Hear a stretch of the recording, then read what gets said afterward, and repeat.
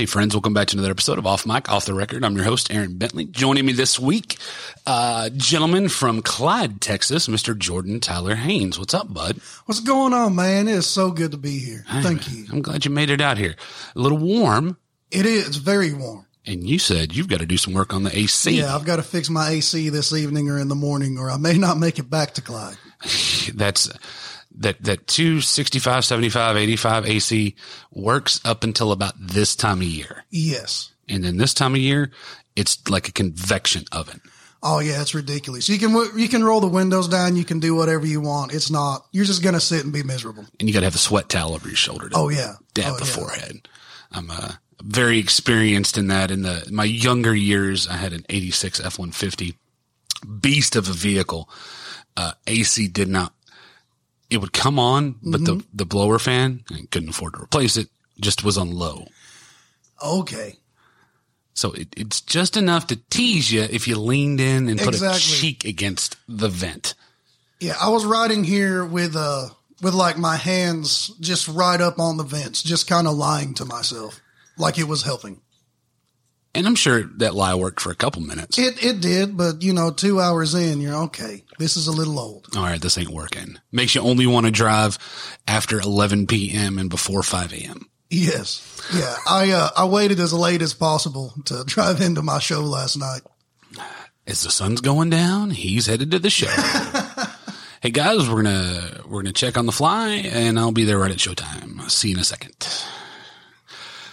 What is the best part about ordering gear for you online from Sweetwater?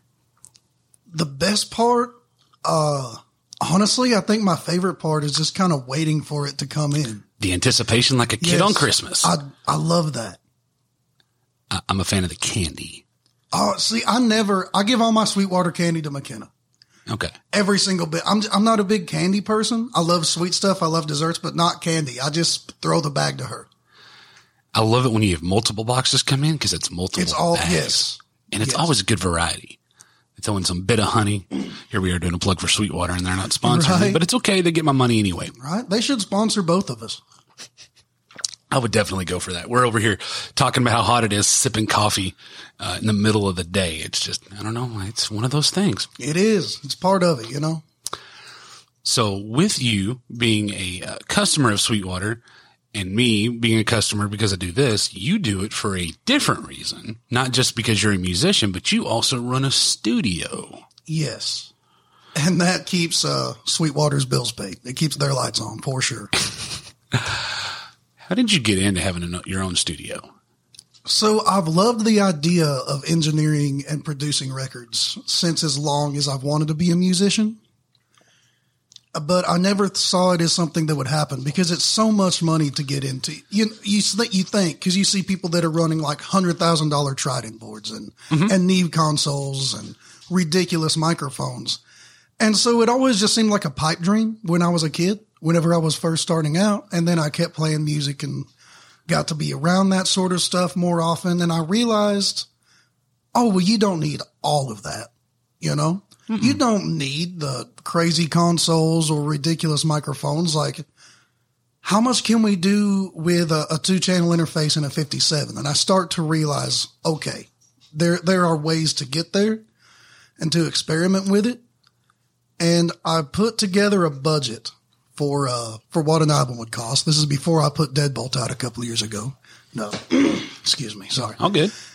And I was looking at what it would take to record and have it engineered at places. And I knew that I didn't have the stuff to record it at the time, but I thought if I could take this first step into getting into engineering and mixing and stuff like that, what if I was to record the record somewhere and then mix it down myself? Okay. And do mastering stuff myself. Then I could only just kind of buy the gear I needed for a small chunk, get the digital workstation stuff and the mixing stuff, some good monitors, and start there. Okay. And so that was kind of that was me opening the door for myself to get into it. Interesting. And I like how you said you don't have to have the gear. And that's the one thing I tell everybody, having those badass boards are awesome because it's great. There's so much you can do with those, the sidecars, the preamps, having all that. You can go as far as you want. There is nothing wrong with starting out home studio style. Yeah. There's so many in the last 7 years. There's so much that has just gone onto the market that makes life simple. People would be surprised how much you can mix down with the free version of GarageBand. Yes, you can get in depth with that. I mix every episode with the free version of GarageBand. Do you really? Mix and master with that. That's awesome. Now, I do pay for a service that does some mastering post. Yeah. After what I do, because I'm a novice. I don't know what the hell I'm doing. So sometimes I get in there and I'm like, oh, this sounds good. And then I get an email back from them going, hey, this wasn't good. Send me the raw material. I'm like, okay, that makes sense. But, the digital age, I think about the digital age. So I'm going to age myself quite a bit and then we're going to talk about it. Nothing beats the sound of good analog. Correct. Nothing. You will never compete with that. And to get a good analog sound, that's where the money's at. Absolutely. You have to spend a lot of money. The boards that you were referring to, if you're going to do it on tape, how you're going to multi-track it. But for digital, especially starting out, you can shop around. You need to do your research because there's some interfaces, like you said, you can't just do, on a cheap microphone that you go get at Best Buy. Yeah. Like put a little bit into it. Yes. You know what I mean? Like, unfortunately, if you have a budget of $75, you're probably not going to, I don't know. I take that back. I'm really not going to limit anybody who would be listening to this and wanting to do that. Cause if you have $75 and you want to buy $75 worth of gear and make a record, please do it. But don't expect it to sound produced. Yes. Just know what you're going to get and make that sound good. Mm-hmm. Just don't expect it to sound like, something that's been ran through cranked API preamps into $15,000 worth of compression and done by people who have had 30 plus years of experience. Very true. That's very hard. But yeah, even I'll tell you, was it Cat Hasty did the bathroom recordings? Oh my Lord. And they're awesome. And they're brilliant. Yes. There's some good sounds. And I will tell you, I'm a huge fan of the work tape becoming popular again. Yeah. For years, my favorite way to get music is when somebody sends me just a mix or first pass mix. I like that just as much as I do full production. It's awesome. And work tapes. There's a thing, and this is where I like to explain to the listeners that aren't in the industry. So when you do a first pass, you'll have what's called scratch. Scratch could be vocals. It could be guitar. It could be drum. Scratch means this is just the birth of what we think this is going to sound like. And you can have, and that's when you hear people talk about scratch tracks. And you can jump in whenever you want if I'm completely wrong, because remember, I'm not fact-based. Yeah. I'm not fact-based at all. And I love hearing those because that gives me the infancy, the growth of it. And there's sometimes those work tapes, man, just come out magical. Yes. I had an artist, I won't say who, recently, because we can't really talk about this tune, shared me a tune that was just recorded on the iPhone in the house, keys and this artist. And that was it. And it is magical. I can't imagine. I want to hear a produced version of it with the strong vocals, with the keys sounding true. But there's just something magical about when you hear that the birth of an idea that way. And you can do that, man. They make microphones, little Shure mics for an iPhone. If you're going to do a work tape, you can go get that Best Buy, and it's awesome. Throw that on your phone and do it. It sounded magical because the magical elements, the magic does not come from gear. No. The magic doesn't come from a studio. The magic comes from the song and the performance. Correct. Period. Nothing else. You get some cool sounds. You get some cool vibes. You get, the commercial elements, if you want to call it that, or the non-commercial elements. But the magic of a song and performance it's the song and the performance. You're absolutely right. The gifted artistry that the artist is bringing to this idea. Here's what I think it should be. Yes. I will never knock the fact of having top end producers that know how to take an idea and make it excel. I think this isn't me knocking the business at all, because I think there is a time and a place for every single person who's involved. A solid studio engineer, an amazing producer who can take that idea and just polish it a little bit. Yes. And producers can add their own magic too. And I'm not saying that they don't, because good Lord, I have heard a lot of projects start to finish that before the producer gets involved and it's like, oh, we are on a different level. We just took this song somewhere completely different and this is amazing. Now it's magical.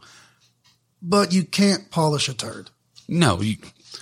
The magic has to be there from the beginning. So there is, I'll be very vague on this. We had the opportunity, my wife and I, to go into a studio in Nashville on Music Row, top end studio, and got to learn from the owner of this studio and the engineer. And I've talked about this on here many times, and probably one of the greatest experiences of my life, because I got to see two people who are at the top end of the game, how they already know what the tropes to miss are, what doesn't work, what does work. And just being able to go in and have an appreciation that they were willing to teach me, some complete stranger that they knew from a friend of a friend, and said, let me show you a few things. Let me show you a few tricks. I'm not going to give you everything. Yeah. And I will tell you that while we were in there, the artist that had just finished up and was doing the initial, I would say probably the last mix before going to mastering, was not good. Was not good. But I mean, there's no one thing I can put on it, because it's what's good and bad is always in the ear of the listener. And I didn't appreciate, I found value in what he was trying to do. Mm-hmm. And didn't find appeal. I get that. And to be able to hear what this engineer and this producer were able to make a finished copy of was unbelievable. Oh yeah. Some of those dudes are wizards, man. And I mean, I was just blown away. And dudettes. I've seen plenty of female producers and engineers that will blow your mind. Yeah. This pair, the owner is a woman and the engineer was a guy. He was like on the road with Motley Crue for like 20 years as their front of house. Okay. And she was a noted singer songwriter who played Bluebird, has had her hand in lots of songs, and had been a producer owning her own studio for 20 plus years. True magic. Yeah. And the most genuine people ever. I mean, these two complete strangers. Again, my wife and I walk into this studio, sit down. We're there for a couple hours, and just the hospitality, the openness, the willing to share blew me away. And I think that's important when people can share knowledge and not hoard it. I think that helps. And especially when, like what you were alluded to circle back around, that everybody should start someplace and they should not be afraid to start somewhere. Absolutely. I think if that person who was deciding to make a home studio for the first time, don't be afraid to go find a producer, an engineer, and see if you can just go sit in. Just sit.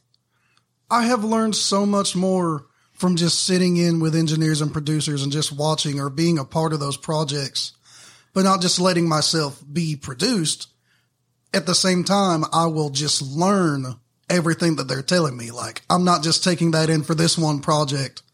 I am taking that in for the rest of my life. And whenever they are producing the other members of the band on their parts, or whenever they're getting into mastering and mixing and routing even, just sitting there like a fly on the wall and just trying to be as much of a sponge as possible. So much better than just going out and trying to research it. Mm-hmm. What's that adage? You can learn more hands-on. A book can teach you half a way, but you have to be hands-on to get the rest of the way. Is that how that goes? Yeah, that sounds right to me. If not, I made it up. But I'm sure I've heard that somewhere. It's great. And I've been blessed with many opportunities over my life to sit in several studios, big and small. And I always took something away. I learned, I gained knowledge, I gained experience at some point from those people. And I tell you what, I know everybody has a story. I've never had a bad experience with any single producer or engineer. I've learned something from every one of them, even live shows. Yeah. I have had uncomfortable experiences with producers. That's going to happen. But that's human. At the end of the day, it was like we were butting heads, man. It was like two rhinos just coming across at each other. And the end product was so good. Mm-hmm. And the things that I came away with to put into tracks, because he produced in a style that I really don't usually, but But I learned so much from watching somebody do it different than I do it, because I've only been doing it a couple of years. Who's to say that I'm right by any means? Oh, yeah. Learned so much from him. Even if I don't do what he does as a whole, there's always going to be a couple of elements that I can take with me anywhere. Excellent. Thank you for sharing. It's a good starting discussion right there. I'm a fan of those kind. What has been and I'm not going to ask a particular artist, what has been like the most memorable moment for you producing or recording or engineering? Not your music, for somebody else. Oh man, there's so many that are, so many really cool things happen that I don't know that I can pinpoint just one. And I would love to, because I'm trying to think of the one that everybody's going to love, but I have so many rolling through my brain right now. It doesn't have to be the best. It's just the first one that comes to mind. We'll be back after a quick break. Is real music dying? What even is real music, and who are we to judge that? Well, my father is a lifelong musician, and together we've been making music for over a decade. In our new podcast, we dare to ask the urgent, the weird, and the deep questions, and we have a lot of wild stories to tell. No matter what genres you enjoy, whether you're a musician, a producer, or a listener, we invite you to discover unconventional perspectives on music. So tune in and go follow Mad Makings of Music wherever you listen to podcasts.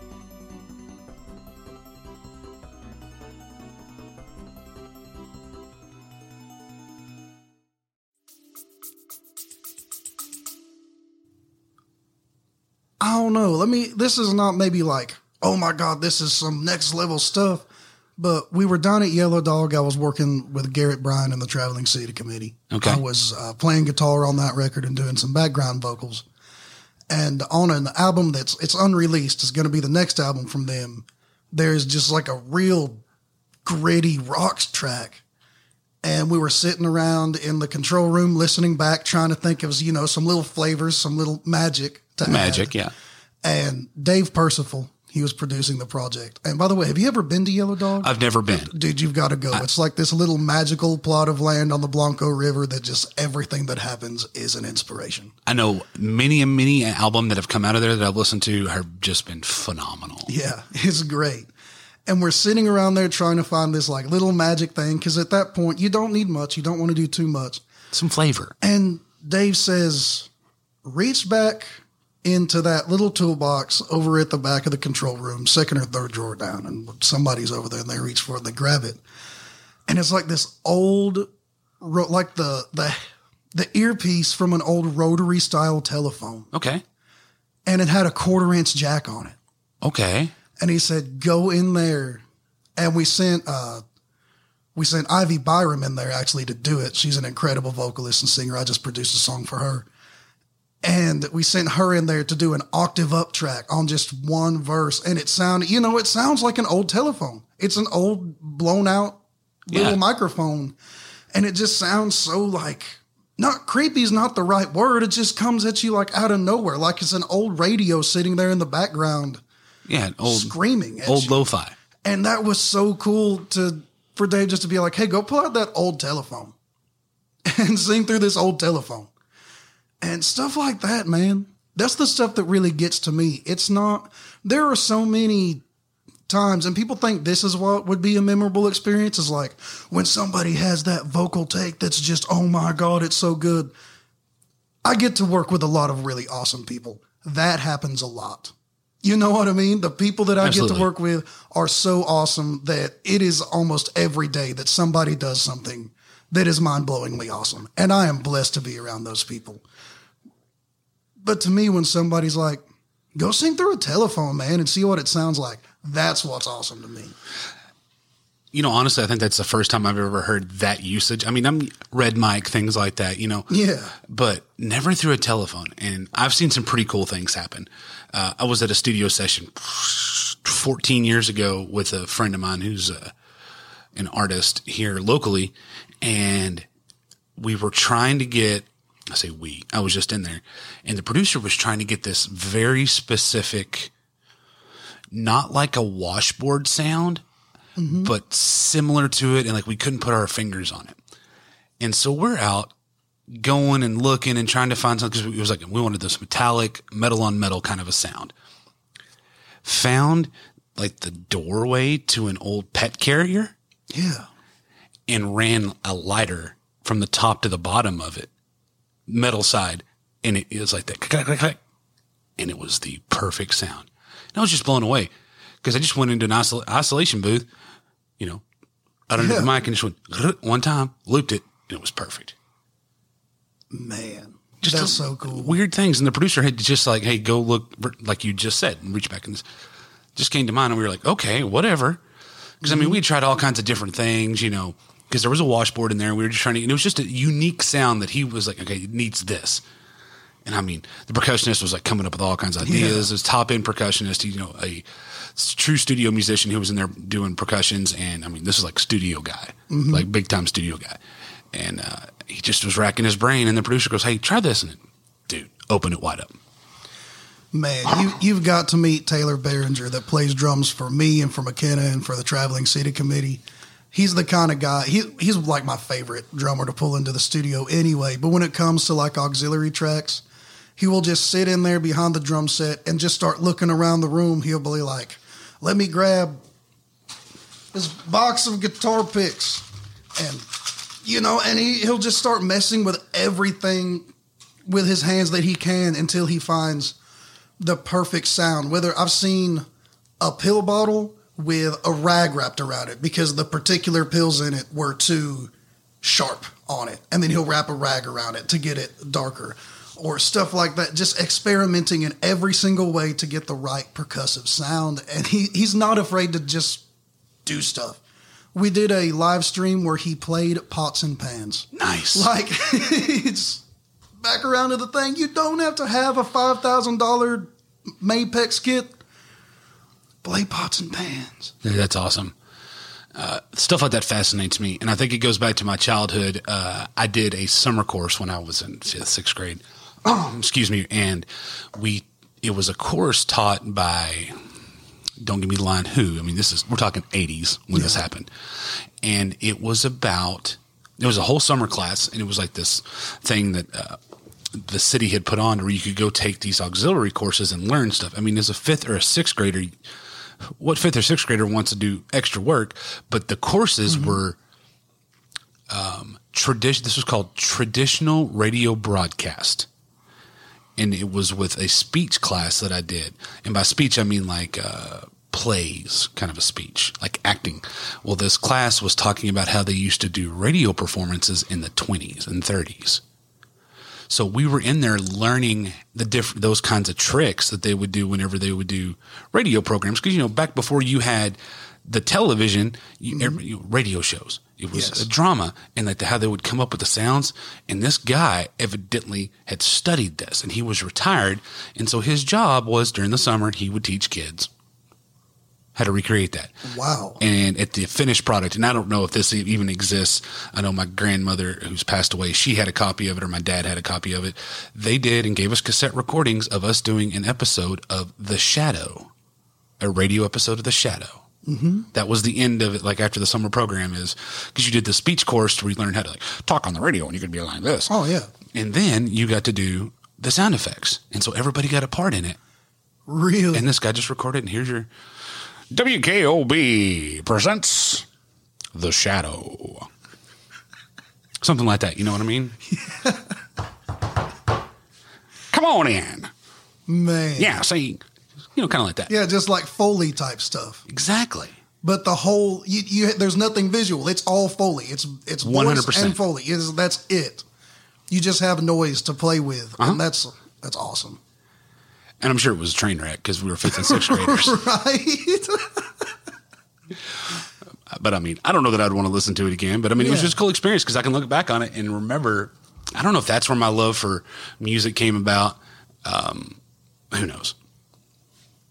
Maybe, man. Maybe. You never know.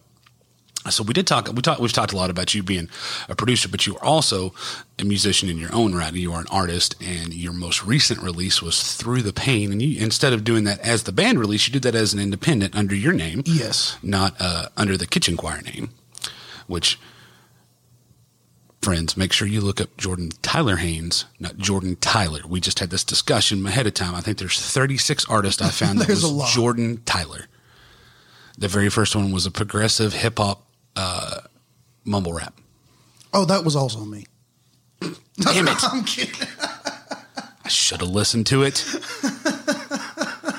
I mean, I'm not denying that could be something he did. The picture did not look like you. That's not something I could do. He was about 7 foot tall and skinny, looked like he played in the NBA. So I also cannot do that. I can't look tall or skinny either. Yeah, no. I can look tall if I want to, but I ain't never looking skinny. Nope, me neither. So let's kind of dive into that song. What's some of the bones to that for you? Oh man, I remember the day I wrote it. I was in a recording session playing guitar for a friend of mine, Sam Watson, down at Stone Creek Sound, and they were finalizing drum tracks. So I was out on the patio, and we were all just kind of sitting on the porch, smoking, doing whatever. There were 4 of us out there, everybody doing their own thing. And I had that guitar part, just that's going through the whole thing in my head. It had been stuck in my head for a long time, and I was waiting to do something with it. And I remember I was sitting in front of the window that was right next to the drum kit while they were working inside. And so I'm hearing these drums, and I turn and look back at the drummer. And then I looked in front of me, and I was like, through the pane, like the window pane. Yeah. And I just kind of started going with that, I guess. I'll just keep watching through the pane is kind of where that started. And I was like, if I wanted to be really, really cool, I could talk about a window pane and physical pain or emotional pain. A little double entendre. Yeah, I love double meanings on that. So with you saying that, and I'm glad you kind of went there because it's a follow-up question. Are you a melody first guy or a lyric first guy? Or does it depend? I mean, it always changes. It's whatever comes to my mind first. I don't really find myself lately. I used to, and I want to get back into it, but sitting down and saying, I am going to write a song right now. Usually it's just either a melody or words. I guess it's usually words that come first. I'll have that pondering in my head. I'll change my answer. It's more often than not, it's words first. Because I like to work out of a notebook a lot of times. And that'll start to come through me, and it's usually just a few words that I then get to decide how do I want to sculpt around that. Okay. So this was just kind of a one-off for you then, that you had a melody in mind. Actually, it's pretty rare that's how that happened. Well, that's pretty special then, that you had that melody or that guitar part, that lick. Yeah, it needed something. I very much enjoy, a lot of times, I will write a song and not touch a guitar. Okay. I'll be thinking about maybe some chordal stuff in my head, and I might put music to the first verse when it's done. And I've always got some kind of music in my head. It's just my nature. There's always something going on musically in there. Some chord progression or melody. But I really enjoy a lot of times just sitting there with a notebook. I didn't have a guitar with me when I wrote Through the Pain. I was just sitting there silent on the porch looking at a notepad. And I just had that melody kind of in my head, but I like to just go through it and write it as if it were a poem. Could this stand alone if there were no music with it? That's my biggest judge of a song. Okay. Would I still enjoy this without the music? I think there's different schools of thought on that. There is no formula to right or wrong on how to write a song. There's no rules to music. I think what you went to was something that I subscribe to very much. I am very much a poetry guy. Yes. I like to say until a melody's put to it, it's strictly poetry. Yes. And I'm the most simplistic writer on schemes. A, B, B, A, B, A, B, A, B, C, A, B, C. Real simple. Maybe some mid rhymes here and there, but not often. And I'm very much a slant rhyme guy. Okay. We all are. Sure, yeah, slant rhymes is where it's at. And then, I don't know, slant rhymes, I guess that's the easy way out sometimes, but sometimes you get some really cool stuff. What was it? Eminem talking about he did find a rhyme for orange. Yes, rhyming orange and, porridge, door hinge. Yes, and all those. And if it works, it works. I don't know if that's a little bit of a stretch for me. That is a bit of a stretch, but, He was in an interview, and they were like, "Can you rhyme with horns?" And so I don't blame him. Like, I will do it for you. If you ask me to dance, I will do it. That's where it's at. Don't test me. I am Eminem. I am Eminem for a reason. And he did. I mean, and that was cool. I think the interpretation, and again, that's the view of the artist. That's the interpretation. That's the simplistic view, outside person looking in, because you never know what's going on in a person's mind. And I'm sure he has somebody who's that prolific of a rhymer, which if anybody can be like, oh, I hate rap music, I don't like him. Stop. Okay. Right. He is an artist, 100% in the sense an artist. He makes art. Yes. You don't have to appreciate it to respect it. I do listen to it because some of his rhymes are just freaking top notch. Oh, yes. I'm a fan. Rhyming is not easy. Anybody can do little, door, floor, those kind of rhymes. But some of the stuff that he does and some of these other guys, I'm just like, how, first of all, did you arrive at that? And secondly, can you do it again? I mean, they generally can. Oh, yeah. I really admire that about him, and I try to do that as much as I can in my songwriting. Anytime I see the door open to try to do something like that, get really intense on the rhymes. Rhyming and alliteration are like my two favorite things to really keep me going. Drive through. Yes. Awesome. So we talked about the single. Do you want to play it, or do you got another one in mind you want to play starting out? I mean, I can play that for sure. It's up to you. It's a short little tune. But yeah, the keen eared out there will notice it only has one verse, and I was always a little insecure about that, I guess, until just the other day, whenever I was listening to a Merle Haggard tune, If We Make It Through December. That song only has one verse, and I had never noticed that. Silver Wings. See, sometimes you just need one verse. But I was so insecure to put out a song with just one verse, even though I said everything I needed to say. I said everything I wanted to say for sure, and I felt like adding more to it would have been fluff. I got you. So yeah, you want to hear it? Sure.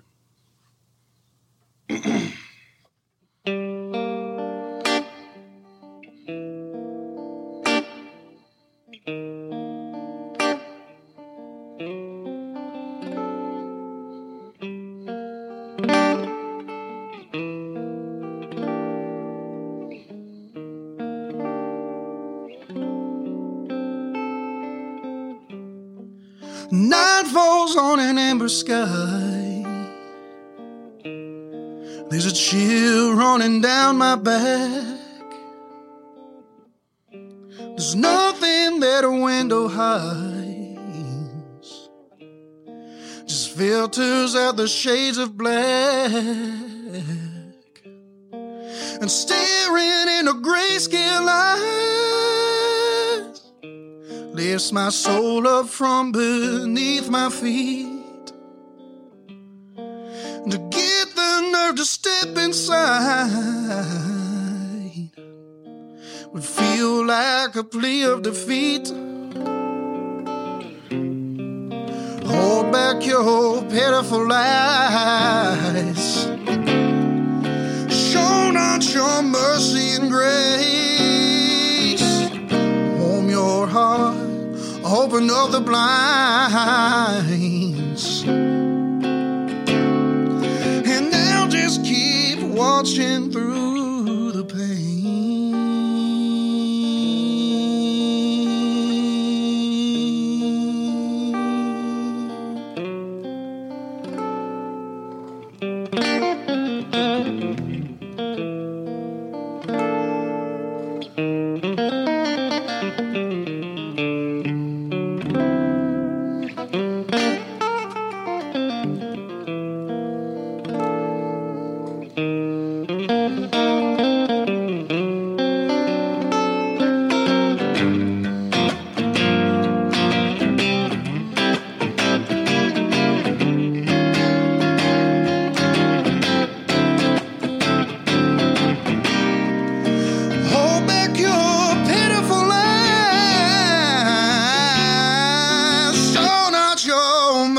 Or your grace.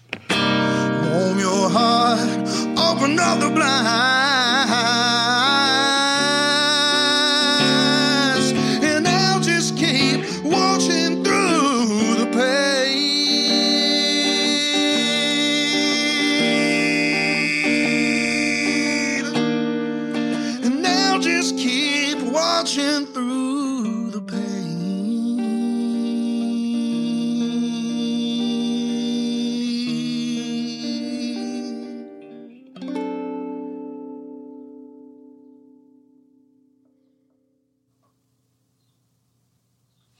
I'd say you don't need any more on that.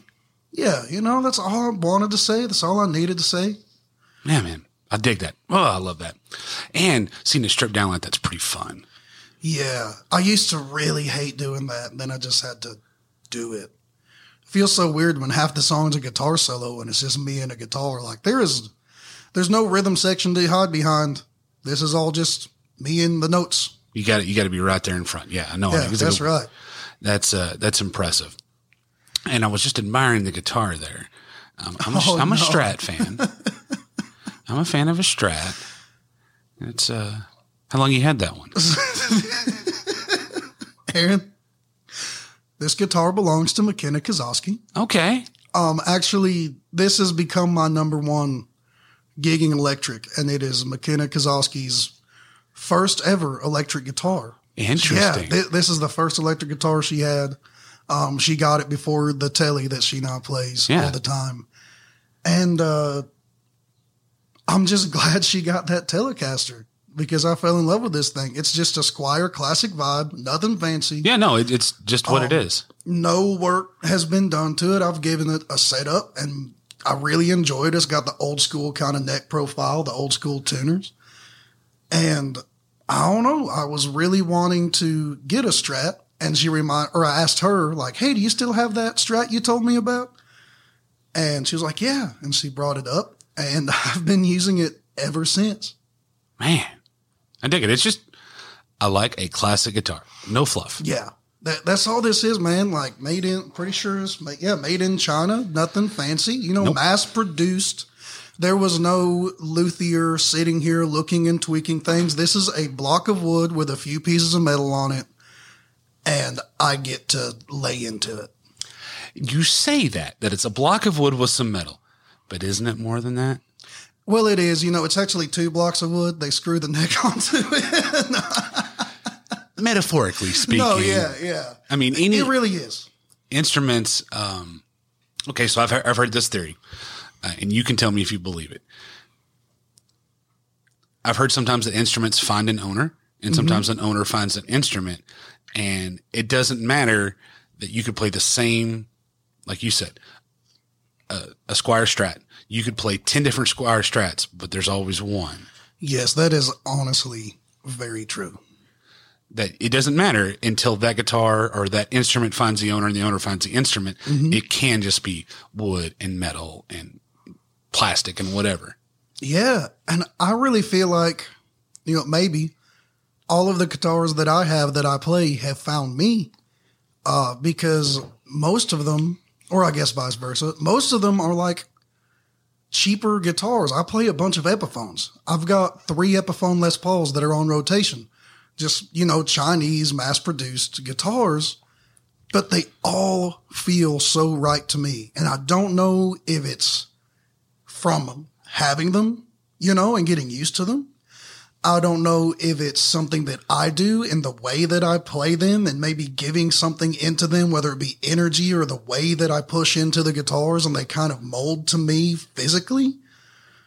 Or if those guitars were just meant for me. Was that the one in the 275,000 guitars that were made out of that factory on that week or whatever? That one just happened to be mine. I don't know what it is, but I was thinking about this the other day. They're super cheap guitars that most people wouldn't like, and a lot of people would just turn their noses up to. But to me, they feel like they're at home. Okay. Thank you. No, that's exactly what I was looking for because I have one acoustic. My son's got an acoustic here, but I have one acoustic that was handed down to me from my stepdad, and it is nothing special. Mm-hmm. It's not a name brand. The neck has got a slight bow in it. It's got a little bit of a high action. Your G chord's going to come out about every third tune just because but there's something about that guitar that feels right. Does that make sense? It absolutely does.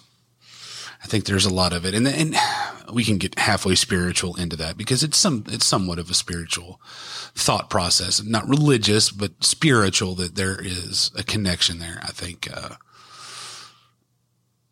you have to have the right instrument to be able to make magic. I mean, obviously a good artist, a good guitarist, a good, can pick up an instrument and play it, but I think it takes something special. Yeah. You don't want to have to,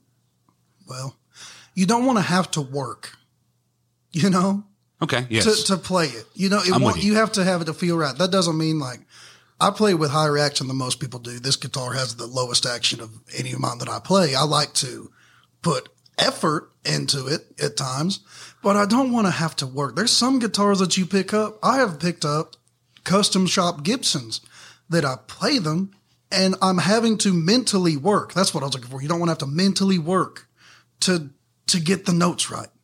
Okay. And it's so weird with other guitars. It's just like there. What's your opinion on the Fender Acoustic Sonic guitar? I think it's kind of ridiculous personally. Okay. But I know people that love them. And why would I put down something that they love to make music with? I would never own one. I've played them and I think they're the wrong brand of weird for me. I like weird stuff and they are weird and that's cool. It's cool to be weird, but that's not my brand of weird. Okay. Never picked one up, never played one. I've just, ads and I've seen things and I've always wondered the practicality of it. I've never asked another artist. Polarizing though. Are they? If you look on the, not so much anymore, but because it is the Acoustic Sonics, right? They made them like a couple decades ago and then they brought them back for this run. And when they brought them back, I mean, every single Facebook page and gear form and everything was a bunch of people like, wow, I can't believe the Acoustic Sonic is back and this is awesome. And then there were so many other people that were like, I cannot believe this abomination is back on this planet. And I'm like, man, it's not that serious. It's a guitar. No. If you like it, play it. If you don't. We'll be back after a quick break. Blast off with Space Vacation the Musical as the Blue family from the bright yellow planet takes a wild, weird, and wonderful intergalactic summer vacation. With original songs and stellar comedy, their trip goes delightfully haywire. Fun and adventure for all ages. Space Vacation the Musical on all podcast platforms now. Subscribe today.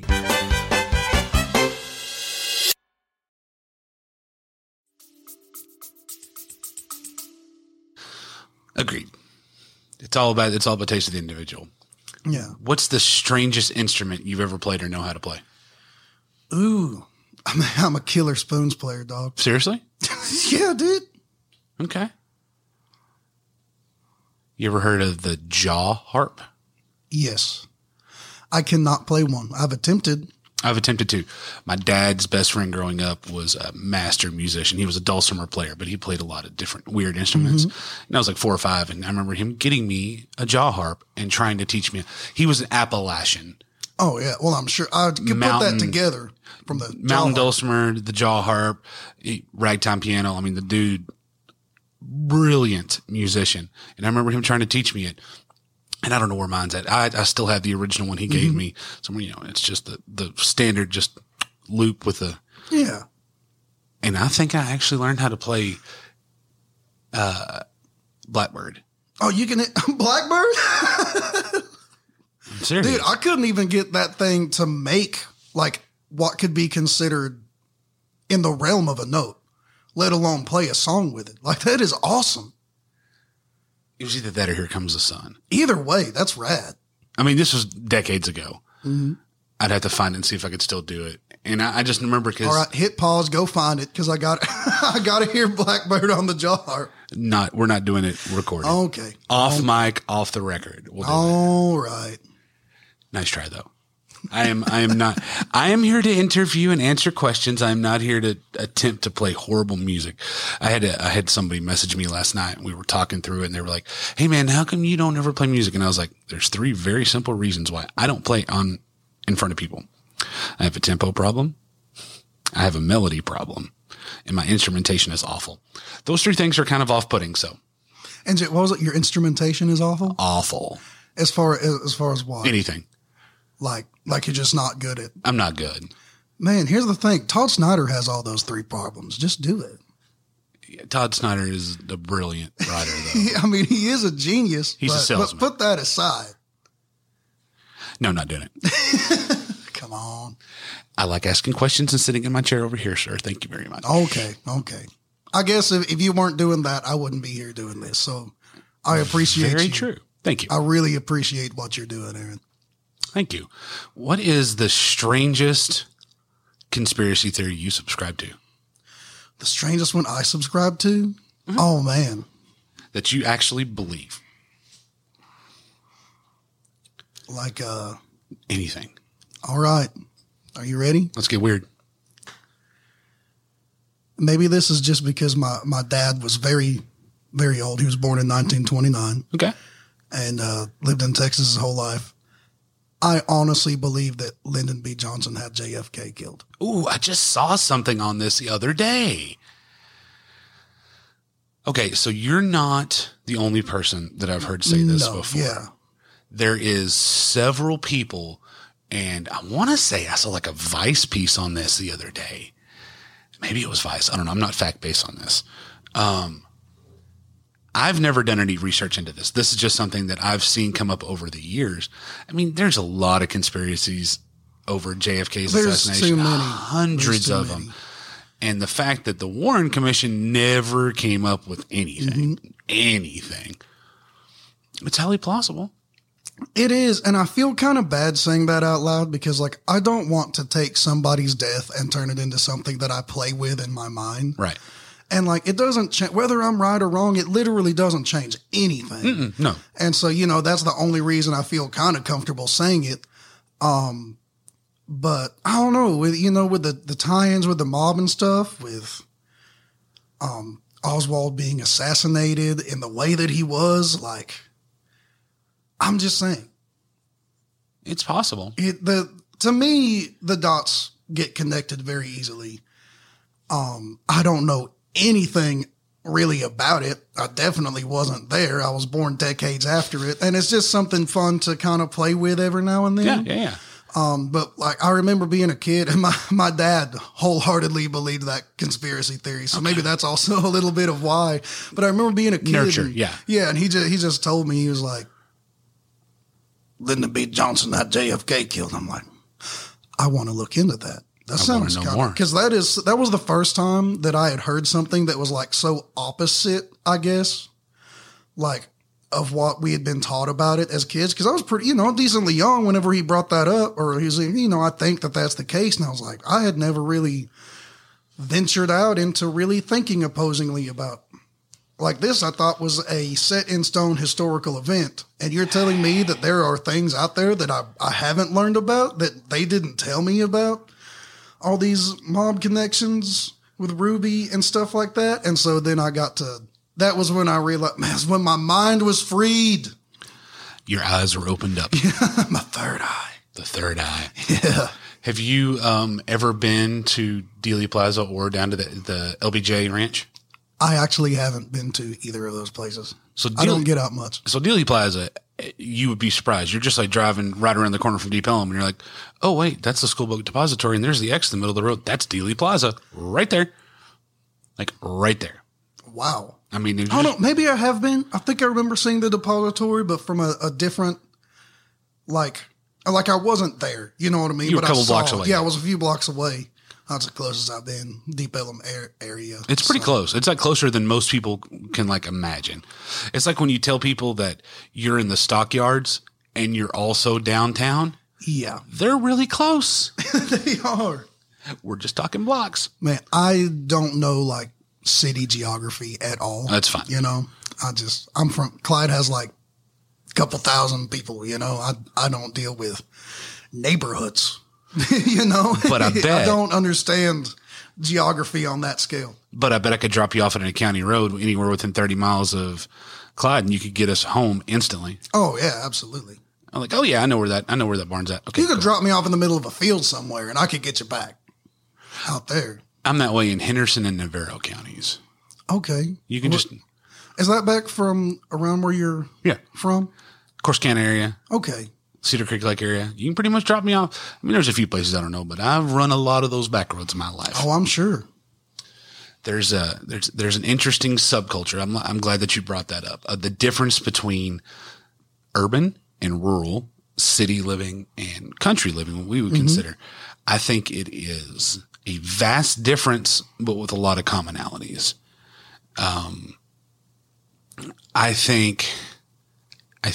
I believe, I'm not saying I'm right. This is just a thought.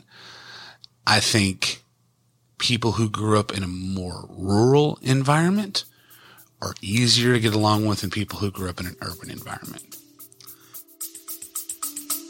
We'll be back after a quick break. Did you know that you can change what you taste by what you hear? How can you use sound to make a deeper connection with your clients? Can we be healed with sound? Sound influences people in their buying decisions and their daily lives. In the podcast Audio Branding, I explore all of this, both with my own observations as a voice actor of over 15 years and by interviewing knowledgeable professionals in the field of advertising, marketing, music, and science. To have a listen for yourself, visit audiobrandingpodcast.com.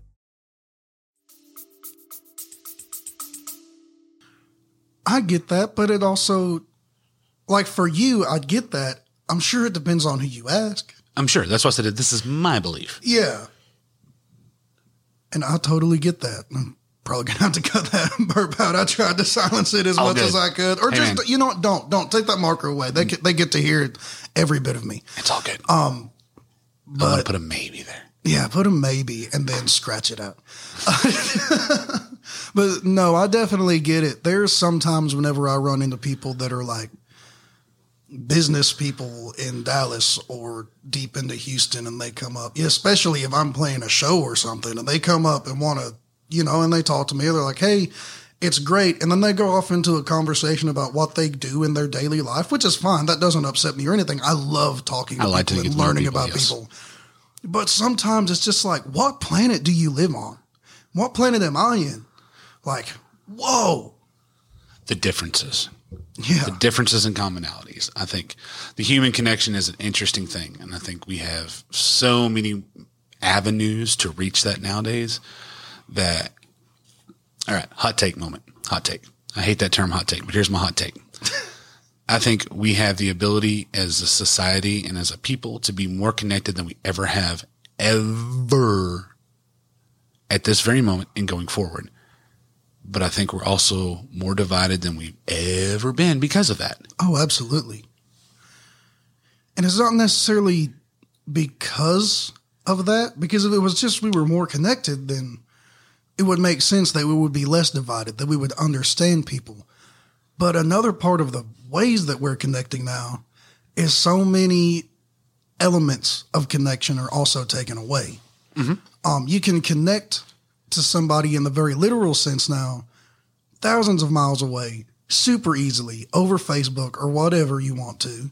And you are technically connected to that person. But whenever I sent you a message on Facebook months ago, had never met you, had only just heard your name a few times, we were connected, but we're not connected like we are right now. I can see the way that your eyes are moving around the room. I can see the way that you're moving your head in agreement or disagreement with me. Body language. I know that if I say something that you wholeheartedly disagree with, you can't just not talk back to me. Something is going to happen in return of that, whether you actually disagree with me or you just kind of shrug it off or you get angry. You don't have to worry about that online because if somebody gets angry at you online, whatever. And if, they don't want to talk to you, they can just not talk to you. And so it kind of takes so much of the actual connecting away from connection.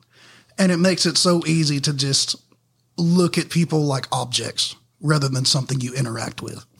Okay. 100% agree. You said something that kind of triggered something. So a thought.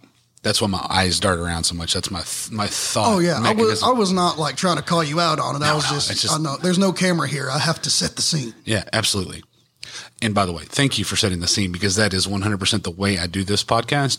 I've turned down more Skype or over the phone interviews than you can imagine just because I say, nope, it's got to be in person. Yes. It doesn't have to be in my living room. I prefer it to be because I think that helps set the scene when you're across the dining room table from me. I'm welcoming the welcome table, if you will. Okay. So you said that. I think, and I don't know if this is a polarization or what, I think on social medias, whatever platform you want to consider that, you're always selling the best version of yourself, not the truest version of yourself. Yeah. Two different things, I think. Secondly, I think you're only getting, like you said, you're getting into the surface of a person, not the person. Thirdly, 100% agree with the body language, the interaction. People have become comfortable persons, not naming any groups or in general, this is generalization, get more comfortable saying things via a communication that is not a verbal in front of a person that they wouldn't say because of backlash. Yes. Does that make sense? It does 100%. That's kind of one of the things I was getting at, but you nailed it on the head. Same perspective, different wording. I got you. Yeah. I hate to say like, oh, everybody's a keyboard warrior and that's it. They're just not, nobody's scared of each other anymore. We shouldn't be scared of each other. Yeah, you shouldn't. But the fact of the matter is you're not going to say those things that you're going to say online to somebody's face. Just period. It's a tale as old as time or as old as the internet, I guess. Which is pretty old.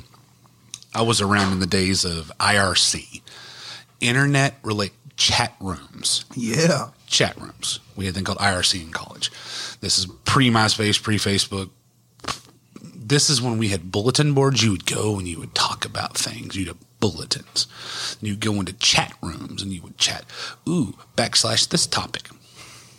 I want to talk about Ford Mustangs. You know the craziest one of all of them that's out there right now? Clubhouse. I know, right? I tried to get into it. I couldn't. I got into it pretty heavy during the beginning of the lockdown for pandemic. Mm-hmm.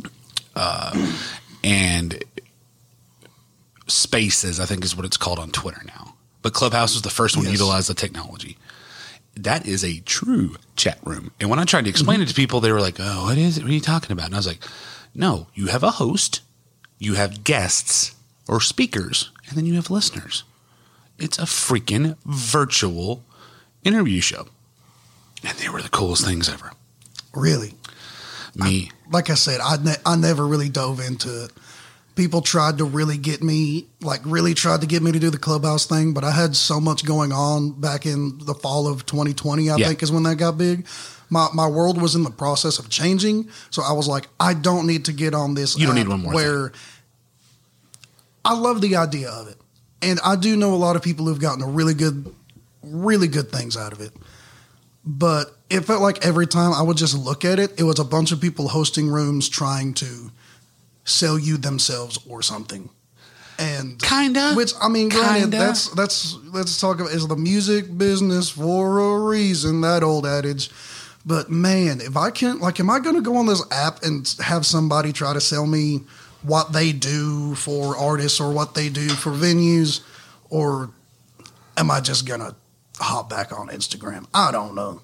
So let me tell you my experience of getting onto Clubhouse. Please do. I'd love to hear a positive experience. Get my negativity out of the way. So I went on there for the same reason everybody else did, was to connect, meet people. But here's how it usually ended up late into the night.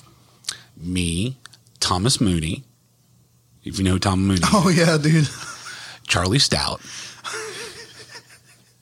Paige Gregory. I don't know if you know who she is. I know who she is, yeah. We would be in a room. Justin Ross. There was Riker Hall, Marissa Bennett. There was about 12 people. There was a guy, Josiah Whiteley. I cannot believe I'm not remembering his name.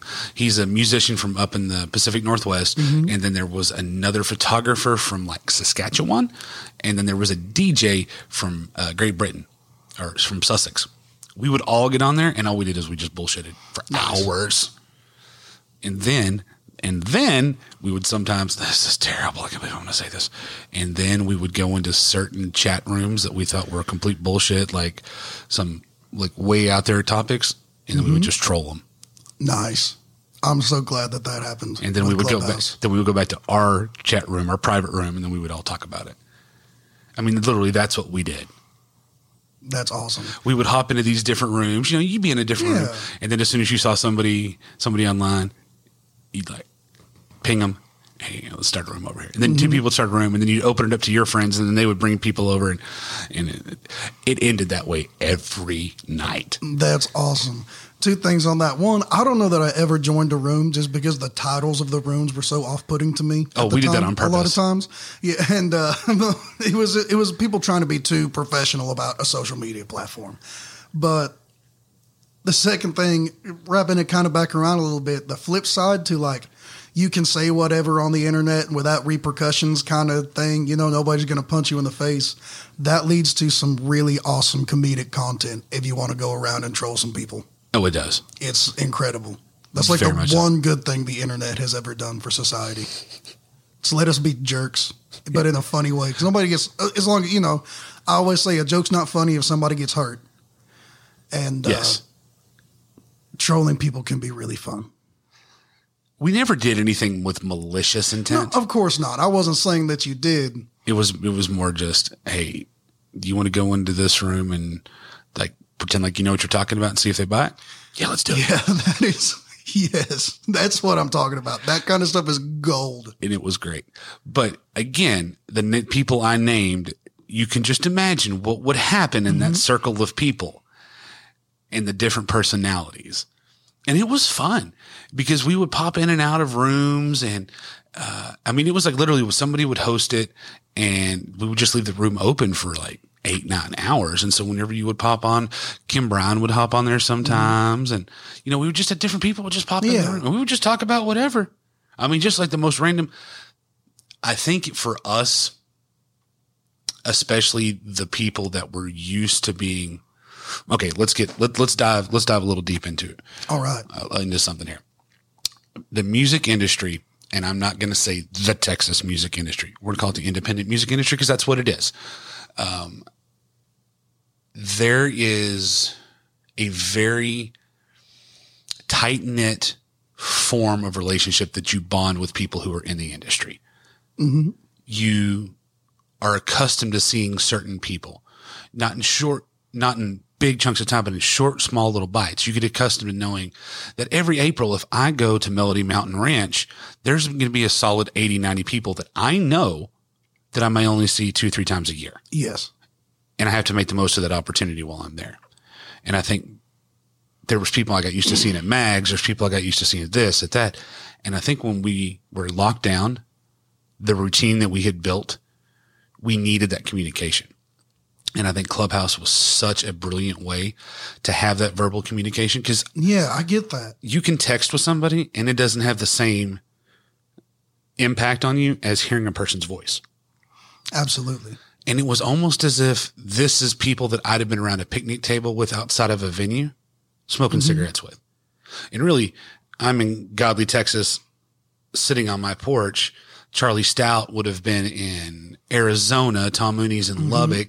This photographer's up in Canada. And it still felt like we were all sitting around the same picnic table, just BSing. That's cool. That's really good. And I'm glad you got that out of it. I've never had like the necessity for that, not for the connection. Yes. But to really like have those conversations all the time, you know, like, I don't know, man. I usually find myself getting more out of talking to people who aren't in the music industry sometimes. Agreed. You know? And sometimes I like to get away from it. And I think I was so scared that if I really dove into Clubhouse, I would just be overwhelmed a little bit. I can see that.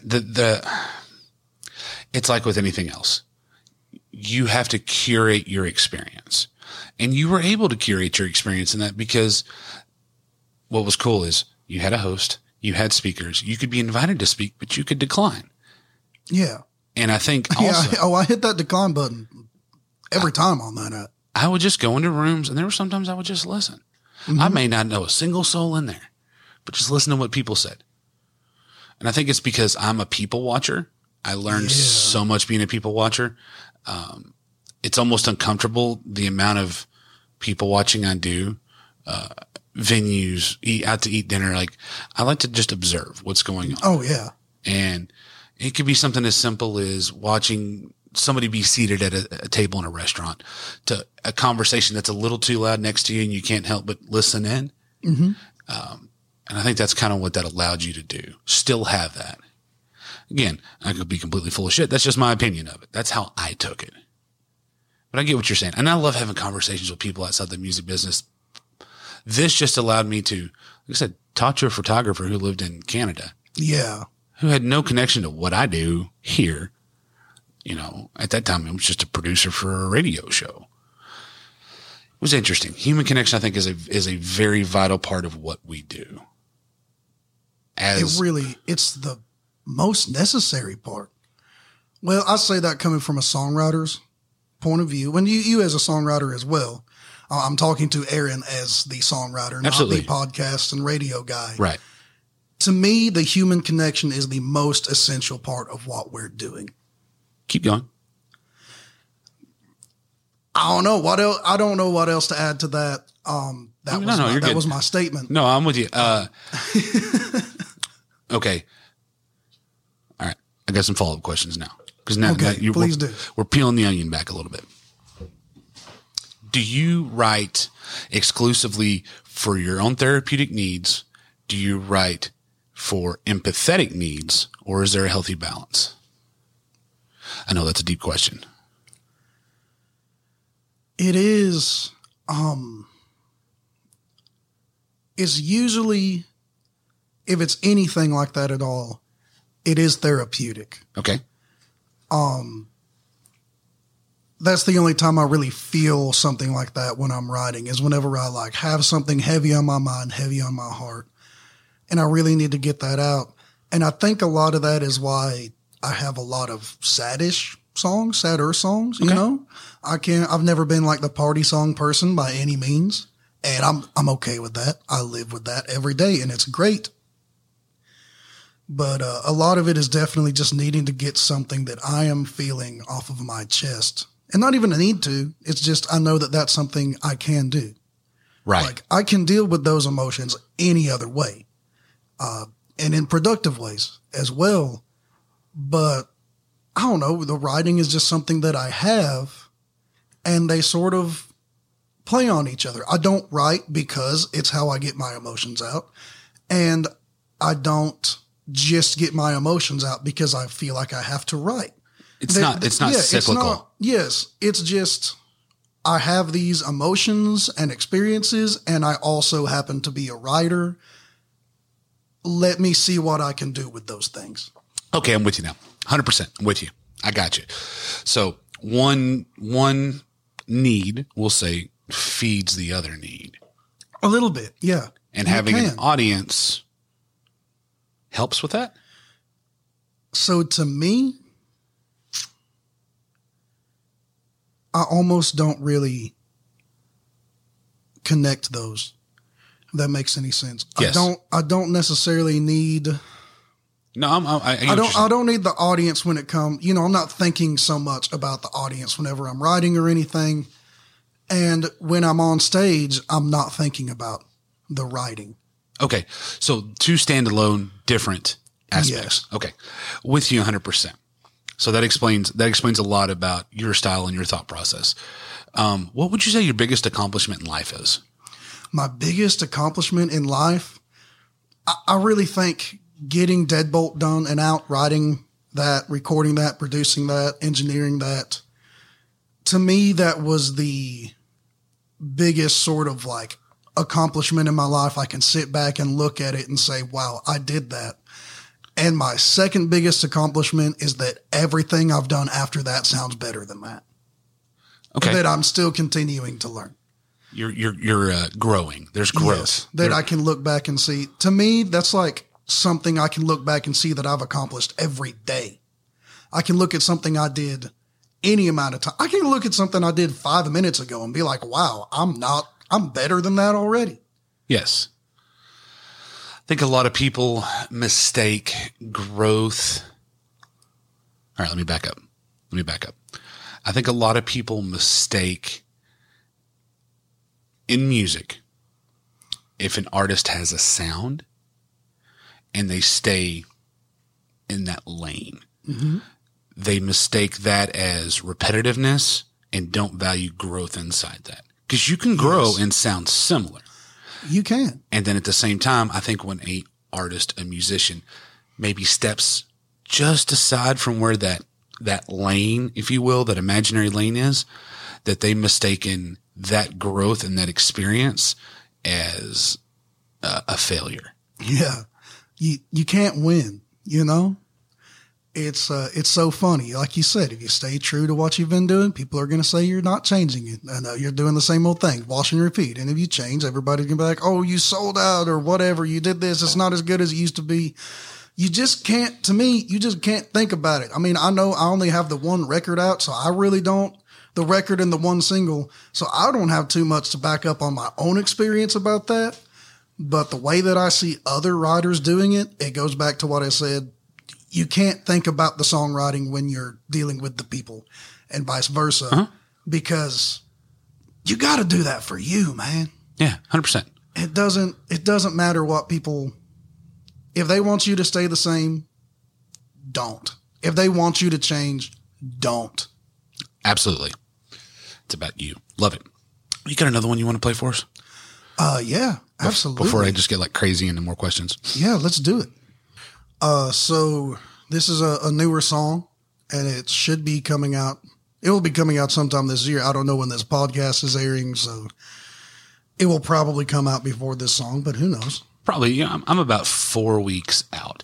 So I always like to tell people time is not linear when you record a podcast, because I keep 7 to 8 in the can at all times. Yes. And it always is. It sounds silly. I mean, because there's a lot of things to go into. I mean, I may have an artist or a guest come on here, and I have to, hey, let's record now, but let's hold 6 weeks. Yeah. Or I may have one that I feel better about. Hey, let's the melancholy thought process that I go through. This one will complement this one if I put this out first. That makes sense. I totally get that. And it's worth it to put that much detail and thought into it. You know, if you're going to be recording it anyway, like, let the time that it comes out be a part of the thing that it is. Absolutely. So this is one of a couple of singles that I've got kind of in the tank, you know, recorded and ready to go. The first one is that duet with McKenna Kozlowski, Hanging On to Halos. Yes. And that will be the closest to this podcast airing, I'm sure.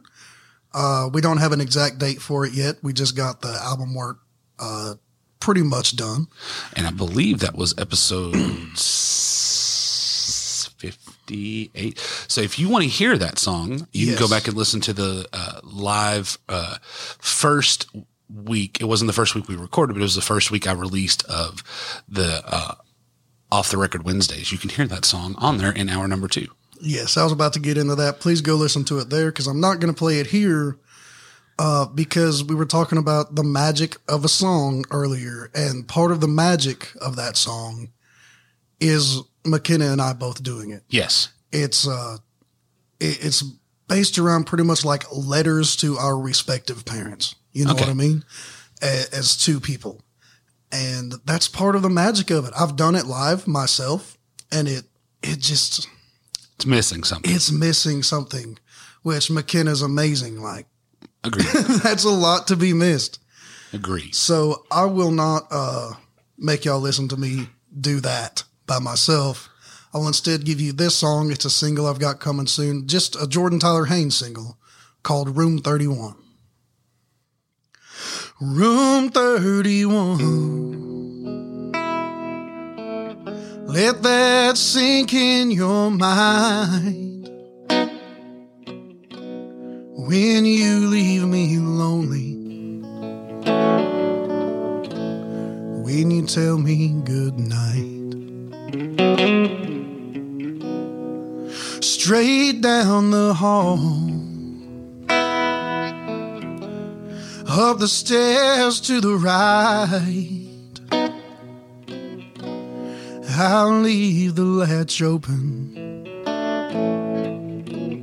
I won't turn out the light.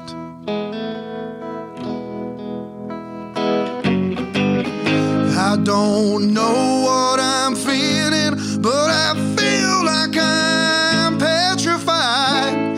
Did I cross that line? Oh, you can let me know if you'd bring me to my knees tonight in room 31.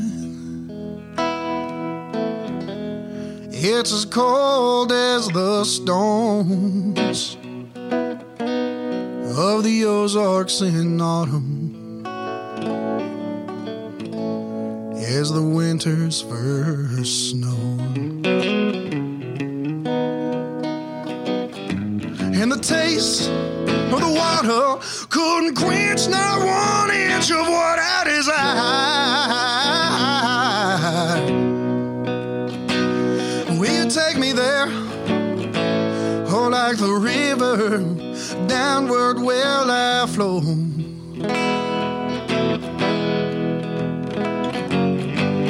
I don't know what I'm feeling, but I feel like I'm petrified.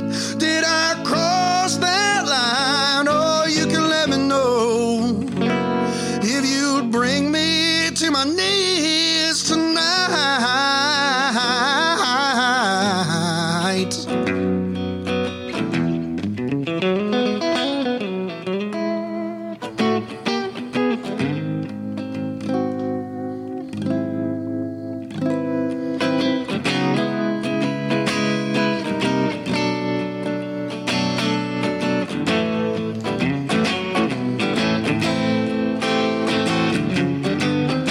I don't know what I'm feeling, but I feel like I'm petrified. Did I cross that line? Oh, you can let me know if you'd bring me to my knees. Bring me to my knees.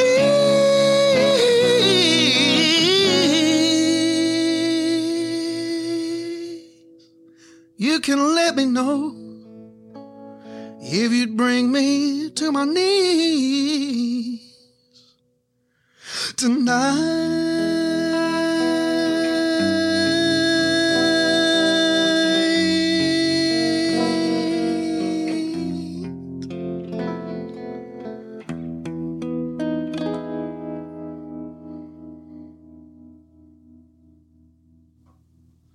Yeah, man, I dig that. Thank you so much. That's got a lot of emotion behind that, and it's the life imitates art kind of a thought process, maybe.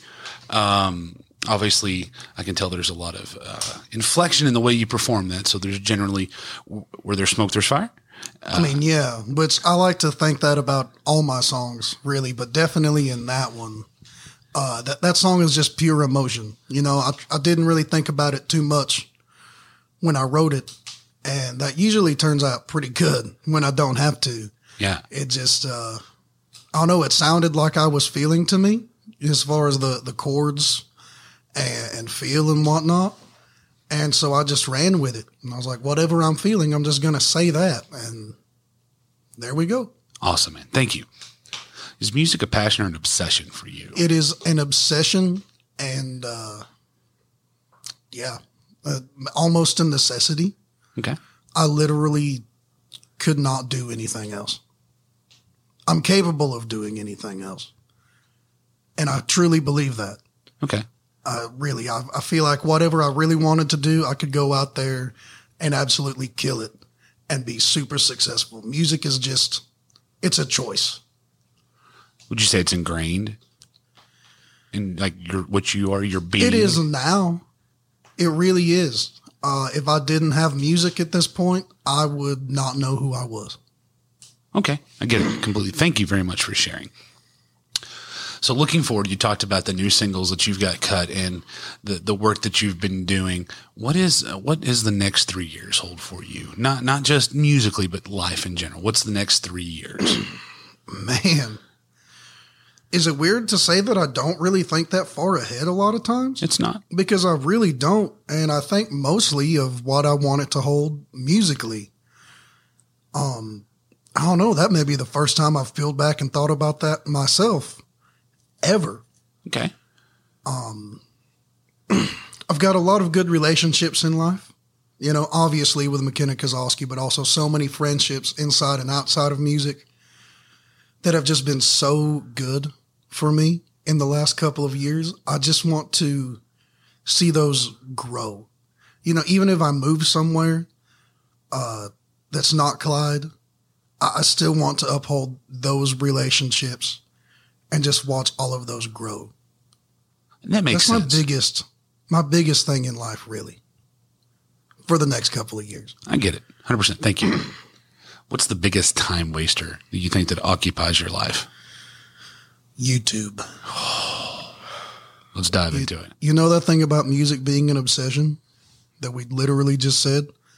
You know how much music-related stuff is on that app in 10 and 20-minute increments that you can just sit there and learn? I love learning about music so much that it's almost a fault. Is it more like skills learning, or is it like watching performances? It's skill learning, technical learning. Don't get me wrong. I love watching performances, but the crazy part is I don't see that as a time waster. I see that as something I need to be doing. Whenever I pull up a concert on YouTube, it is because this is what I need to see what's going down. Because if that was great, I can pull from that. Yes. If it wasn't great, I can pull from, I can learn, okay, maybe don't do that. But to me, that's actually one of the most important things that I do. It's two sides of the same coin. But from the technical learning side of things, it's just so much stuff that not that it doesn't apply to me, but I could probably be using my time better than learning about the wiring of pickups or guitar pedals. Yeah, but if you're working on stuff and you're being the amateur at home luthier, that matters. That is true, and it does matter. And it's not to say that it's all a waste of time, but I definitely could, read an article or a manual in 2 minutes rather than watching a 30-minute video on it. But I enjoy it, man. And a lot of it, too, that you don't get from just reading about these subjects, and you don't really get it from or you don't get it as much sometimes from like a lecture on these subjects, is every time I hop on YouTube and I see somebody talking about pedals they make, pickups they make, guitars that they work on, or the way that they produce music, there is so much conviction and love for what they're doing. Every single time. Yes. They love it so much that they want to put it out there for people to see how they're doing it. And that just draws me in, man. That keeps me held tight. And I'll sit there for 2 hours and watch this dude talk about guitar pedals because he loves it so much. Not because I need to know what kind of circuitry was in a fuzz face. Okay. I get what you're saying. For me, it's rewatching the performances I've seen before. Okay. That's my time waster. Maybe it's Isbell's first time on Austin City Limits. I'll go back and watch that and like dissect it. I don't think I've watched that one. I need to. There's the first time he was on there, and then there was the episode, the Southeastern episode when he just released Southeastern. That one's really good. Man. All right. Well, we got some time wasters coming. I got some stuff to learn coming up. Also, there's an episode of Austin City Limits, and I'm going to butcher this. Guy Clark, Rodney Crowell. I'll find it and send you the link. Please do. They're like sitting in a circle, like around they've got to set up like a living room, a couple couches, and they're sitting around and they're just song swapping. Oh, dude, Guy Clark puts on a effing clinic. Oh, every time. A clinic in songwriting. And he's not sitting there with slouches. He's sitting there with yes. And he puts on a clinic. I think I've seen clips from that, but I don't know that I've watched it as a whole. Start to finish. Watch that one. And there's also one that is Guy Clark is on the end, and this is towards the end. He's sitting on the stage left, right if you're facing the stage, and Steve Warner's on stage. Okay. I'm not sure who else. I can't remember. Another one where it's like, okay, these guys know what's up. And also, and I will catch hell for this, Pink's concert from Rio, the one right before the pandemic. Oh, yeah? I will watch that thing. Even if it comes up in my suggestions, play, and I'm going to watch the whole concert. Nice. That's my guilty pleasure. That is awesome. Listening to Pink. That's awesome.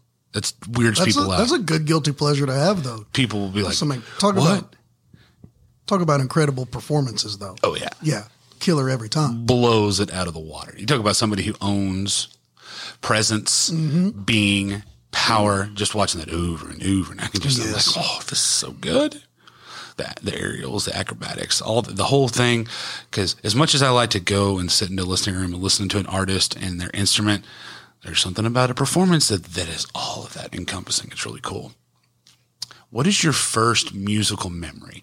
Not like the first time you played music, but the first memory that you, as a core memory that you associate with music.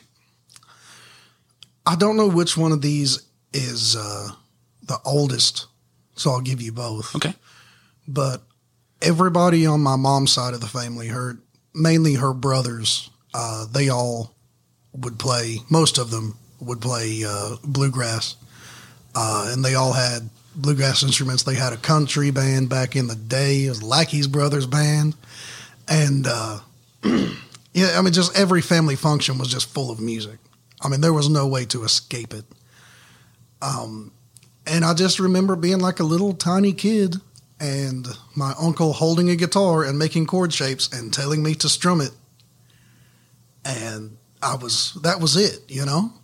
That's all it took. And I was like, whoa, okay. And I wasn't really playing it, but I was making the noise happen. That was pretty rad. I'm sure that was mind-boggling to you.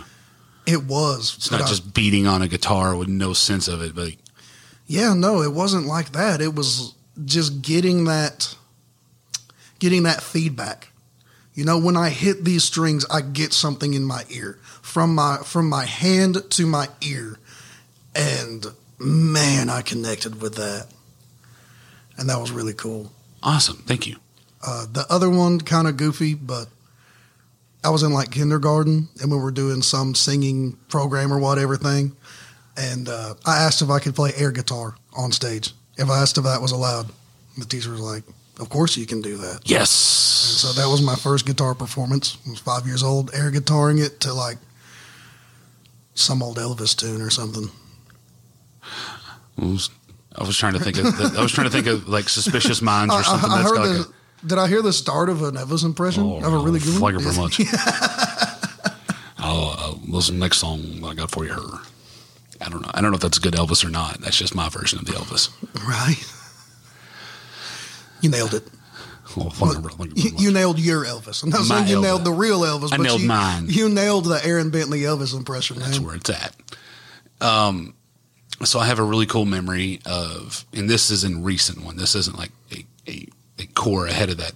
Getting to go to Sun Studios. My wife and I went over there 5, 6, 7 years ago, and actually doing the guided tour, and then getting to go into the studio where they cut all those, amazing performances. And when you're in there and they close the door and they do the playback of like you're a fly on the wall listening to, the three of them just sitting there talking, or the four of them. It was Johnny Cash, Elvis. I just went blank. Anyway, the $1 Million Quartet. You hear the $1 Million Quartet in there, and they're just talking. Like you can tell this is like after they'd all kind of moved on and they just went back. Chills, because you're in the room. That's the piano. And the microphone is in the corner. That was the mic that they all used, SM58 or whatever it is. Yeah, whatever it was. And you're just like, all that happened here. Yeah. Here. This is where all that music was made. That's the control room. This is the same freaking panels where the cigarette smoke went up into it. This is the walls it reverbed off of. And you get to do the pictures with Elvis's mic. They're bringing out White Glove, and you get to do the picture with it. Oh, yeah. Have you ever been there? No. Okay. I haven't. I'm enjoying hearing this so much, man. So it's you walk into it and it's just like a little like soda jerk kind of place in the front, and then they've got the store, like you get the t-shirts and the merch and all that kind of stuff, and then they got it upstairs, which is the museum, where there's got all kinds of cool stuff in it. But what most people don't know is obviously you can go rent out the space and record there. There's been several artists, independent artists, who have done that, but there's a drum kit in there. Mm-hmm. The drum kit was left by U2 when they recorded Rattle and Hum. They left that drum kit. So if you go in and you want to sit down at that drum kit, that was the drum kit that U2 recorded Rattle and Hum on. Really? Uh-huh. Just lives there. That's so cool, man. It's just there. And the guitars that are in there, they can't even tell you who else played them, but there's just a wall of every kind of Gretsch and Gibson. I mean, every kind of just like, you know, Les Paul Gold Top, you know, whatever year it is. And then there's like that money green Gretsch that everybody always, you know, lusts after. That's in there. And you're just looking at all these guitars and I'm like, oh, I'm in heaven. And you're just, but that memory, just the feel, the vibe, the energy that was in that room. Oh, like it's still there. You feel it. You know, you're in the presence, and it's hard to describe. I think for anybody who is a true music fan, whatever lane you fall into versus the casual fan, I think you get that. Like when you walk in there, you get it. I had that same feeling getting to stand on the stage at the Ryman. Oh. No, I wasn't there for any reason. That's all I got. It wasn't like for any purpose other than we did a tour, right? Yes. You know?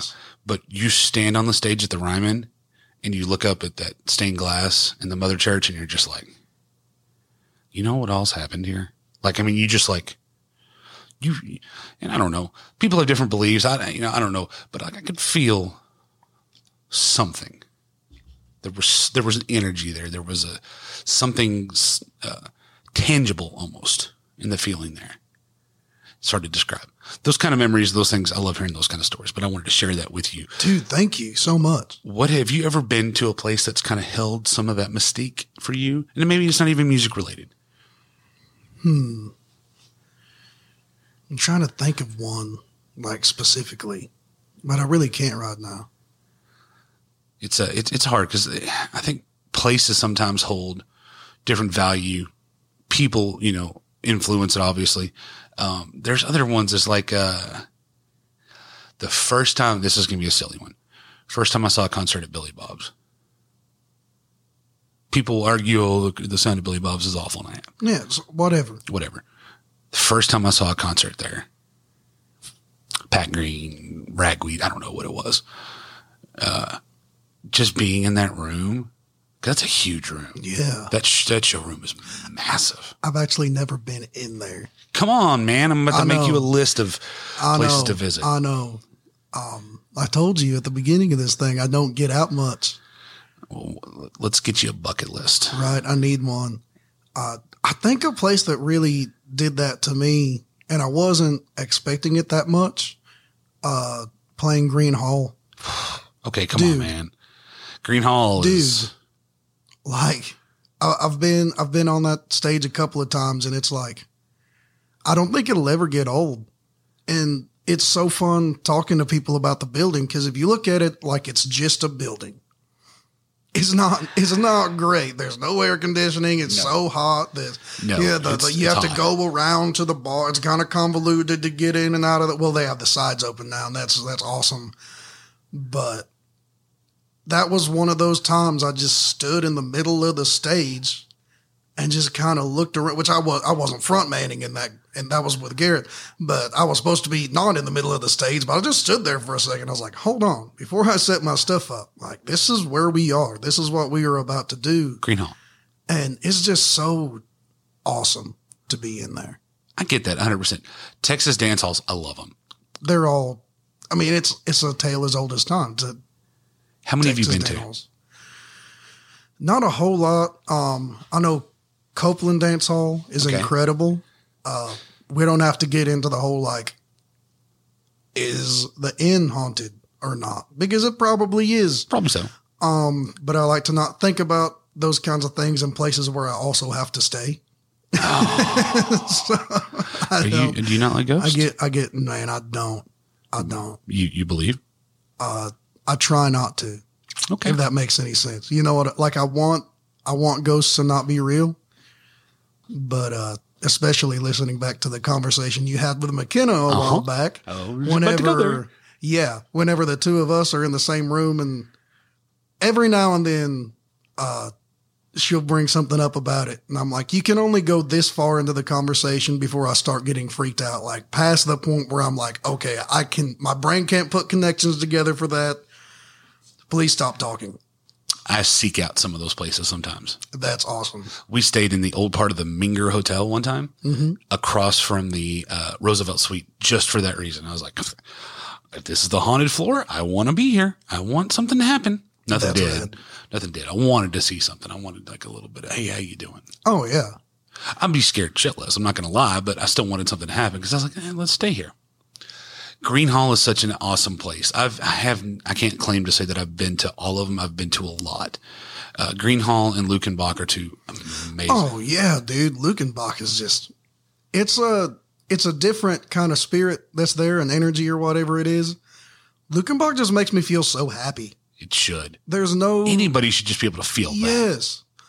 Like, I don't know how else to describe it. Hopping on both of the stages there, the outdoor one and the dance hall stage, hopping on those and setting up gear. It's like, it's never feeling like, wow, this is so historical and awesome. That was Green Hall for me. At Luckenbach, I was like, this feels so good. I am so happy to be setting up this gear and lugging it through the heat because, it's Luckenbach. We're just going to hang out at Luckenbach. Have fun. Have you ever been to National Hall?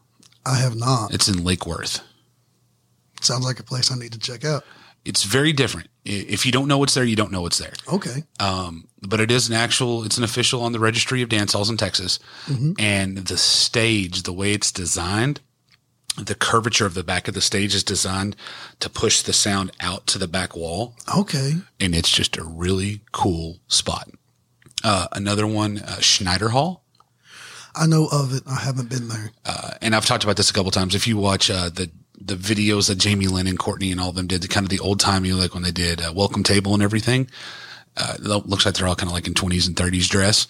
That is recorded there. It is the only, and I may say this wrong, it's the only privately owned dance hall that's on like in somebody's property. Really? I didn't know that. Like you're driving out of town and you turn, like cross over a cattle guard gate in their front yard, dance hall. Wow.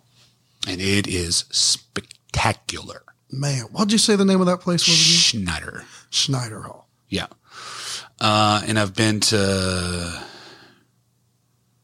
is it Schneider? Copeland? Yeah, Copeland Dance Hall? No, I'm thinking of a different one. Oh.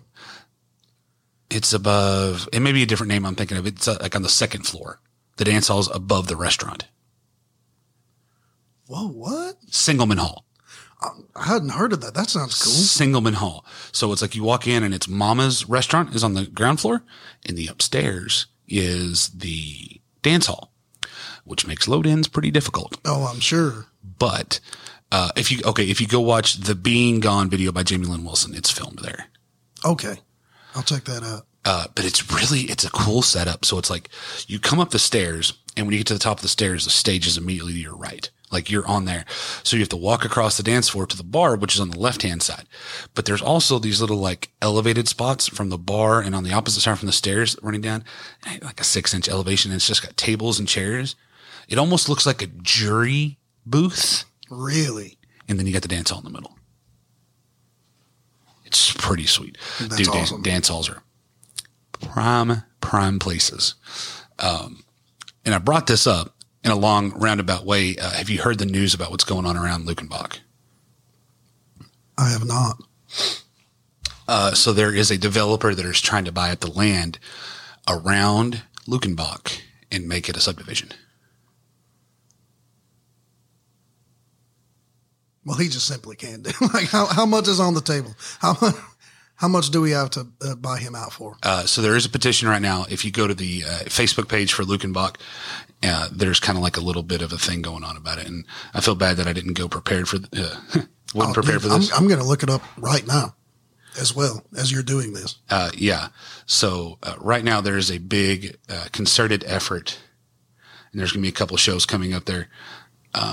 I'm trying to waste some time to bring this up. but there is a petition out there, and it's long. I think it's hashtag Long Live Luckenbach, and it is basically people are just doing their best to. So Saving Country Music did Pending Development Imperils Luckenbach, Texas Name and Spirit. So if you go back to the middle of June 7th, there's an article about it, and there's kind of a big push to really prevent this from happening, because it is one, we don't have a lot of historical sites in Texas. I mean, we do, but we have a lot that we've lost over the years because of this. Dance halls, especially dance halls closing down, and the Texas Dance Hall Society is something to look into. If you've got a couple dollars that you want to donate, that's always anything that preserves history, especially musical history in Texas. I think that's a big one. And I think everybody should take the time to slow down and go visit these places, because they're not just touristy spots. There's meaning behind it. And if you're a music fan, taking the time to go see a show at a Luckenbach, at a Green Hall, at a Copeland, or at a Singleman, just go search them out. Oh, yeah. You'll learn so much about these small Texas towns, because they're not all in Luckenbach. If you tell people where it's at, it is on the way to Fredericksburg, leaving Johnson City. You turn on a county road and you're driving, and then there it is. It's just there. Yes, Green Hall's in the middle of the green, which has become a giant tourist thing. Yeah. But it's there. It's still very much its own thing. Oh, 100%. You know, like when you go just crossing the street. That holds a lot of importance. Everything changes. Mm-hmm. My favorite thing to do is get my tickets, go eat at the gristmill, and then walk back up. Yeah, I think, honestly, I take it back. Forget all like the historical stuff. My favorite thing about playing Green Hall is that they let you eat at the gristmill. They give you a meal over there. It's awesome. Where's your favorite place to sit? Sit at the gristmill. I like just going out back and sitting. I like to be in the open air. The open air out back? There. Yes. If you go in and go immediately to the right, like when you walk through where the mill part was, and you get to where the tables are, and you go to the right, almost to the kitchen, and go straight through, there is a set of tables that's down the back stairs in the back corner, and it's the lowest level you can get closest to the river. And there's 2 tables down there. Highly recommend going there. If you can get those 2 spots. I say this as an expert. Every time we get anywhere remotely close, we go eat at the gristmill. One, because I always order the large onion ring. Yeah. It's a plate. I know your friends can't see my hands, but it's the size of a basketball tower of onion rings. It's great. Everything there that I've had is just awesome. Food is phenomenal. And then you're right by the river, so you're watching people float by. Mm-hmm. Huge 1,000-year-old oak trees are covering. Yeah, man, that's where it's at. Then you turn around and go order a beer at Green Hall, and it's awesome. You ever seen the movie Michael? I have not. You need to watch it. Okay. It's just Michael? Michael. It's a 90s movie starring John Travolta where he plays Michael, the Archangel. Okay. The Archangel. Part of it's filmed at Green Hall. That's pretty cool. Yes, sir. Put that in my list of things that I need to do. That's a must. What is your favorite movie or TV show, anything that is centered around Texas? I am a Lonesome Dove, not Lonesome Dove fanatic, but I've just always dug Lonesome Dove so much. The first one, the original? Yeah, I mean, all of them, but Streets of Laredo, Return to Lonesome Dove. Yes, I have seen all of them multiple times, but I mean, the original Lonesome Dove was just so good. You can't beat it. I wish, and maybe one day I will take the time to actually sit down and read the McMurtry books. You need to. I have not done that, which is funny because, like, if I've got the time to watch Lonesome Dove, I've got the time to read the book too. They put everything in there. And I don't know, it was just so awesome. I have so many great memories tied to it. My dad loved it, and we would watch that like monthly, it felt like, or anytime it was on TV. Yes. So, it was just like, 6 hours of our day are set aside. Lonesome Dove Marathon is going to be on. And I think that's my biggest reason for liking it so much is the memories associated with it. Memories you made, the core memories. Yeah. That's awesome. Thank you for sharing. Mine is a little different. I love Lonesome Dove. I've seen it a gazillion times. I have very few DVDs left here. That's one of the ones. Yeah. Because every once in a while I'll just throw it in. Have you ever heard of the movie Giant? I have not. Older movie. You might want to look it up. It takes place in West Texas in Marfa, and it was filmed out there. Like 60s, 70s. And speaking of McMurtry, Texasville Last Picture Show. Last Picture Show is a must. You have to watch that. Yeah. But for me, the movie is called Fandango. Came out in the 80s, and it is Kevin Costner. And it's kind of about the Seminole road trip after college. I think I've seen it. It's hilarious. If nobody's seen it, you've got to watch it. Yeah. Fandango. It's great because they go to dance the Fandango at a friend's wedding in Marfa. And so it's like, that's it. Yeah, I think I've seen that. That's great. I'd have to see it again to know. And there's been a couple other ones, but that's like one of the ones that there's so many good movies about the state of Texas and there's history involved in it. You ever seen the movie Bottle Rockets? Maybe. I'm not sure. That's kind of an obscure one. It is Luke and Owen Wilson, and it's older, like much older, and it was very low budget. Pretty funny. You got to watch it. And it's kind of filmed around the hill country. But also, Death Proof. Haven't seen that one, I don't think. Quentin Tarantino film. Okay. And it's filmed around the Austin area because I want to say at the very beginning, one of the opening scenes, they're at the Chili Parlor in Austin. Maybe that was where we're at, or Home Slash, or someplace like that. They're there, and it's really cool. I love it when you have those ties into like different movies like that. You seen Hell or High Water? No, I have not. Wait, the movie or the movie? It's the two brothers, Robin Banks. Yes, I have seen it. Yes, that's another. I've been sitting here trying to remember the title of it. Yeah, I know exactly what you're talking about. Very, very good film. And that's, one of the more modern ones too. A lot of times when people think we're going to make a movie based in Texas, they want to base it like in the 1800s. This takes place in like the 70s or 80s, I think. I can't remember exactly, but just a few decades ago. It's supposed to be around Post. If you've been to the Panhandle, you know that it's not, but they filmed it in, I think, New Mexico or something. But they got close. They got close enough, Obviously, they couldn't film it around Post because there's not enough there to film. But that's such an interesting place. That's how I always know when I'm in West Texas because the smell of you can close your eyes and know. Yeah, petroleum. I'm here. It's weird. Like you just know it. We stopped. There's like a little flea market in like an old grain building out there. Oh yeah. We stopped a couple years ago, and I got this really cool piece of art that I'll show you. That's in my office right now. That we were like, hey, let's stop. We're on the way back from Lubbock. We went to go see your brother. I think Summer's brother lives in Lubbock, and we were driving back, and I was like, hey, let's go over here. Let's go check it out. And it was this really cool piece of art. Picked it up, and I was like, this is going with me. It's going around. I knew exactly where it was going, and went straight in my office and hung it up. And I was like, you belong right there. That's awesome. It's really cool. I've always wanted to stop in there, but I never have. It's the big like old building. They've got the Sonic flyer hung on it, right? Yeah, I think so. That always cracked me up that they used like that half of that building, which is a ginormous building, is also advertising space for Sonic. Like I love that. Yeah, it's like right off to the other side. Like if you're heading south, it's to your left across the road. Right there off the main road. Yeah, right as you're coming up into town, you see it off to the right. Yep, exactly. You know exactly what I'm talking about.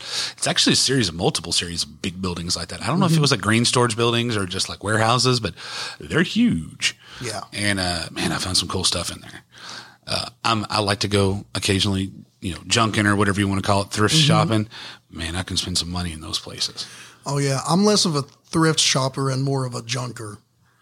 There's a difference. There is a difference. Like, McKenna is a thrift shopper for sure.